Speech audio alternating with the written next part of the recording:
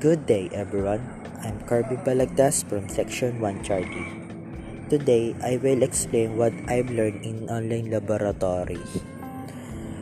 What I learned in this online laboratory is what are the important things to do or we should do when we are servicing a cylinder, piston, or an engine.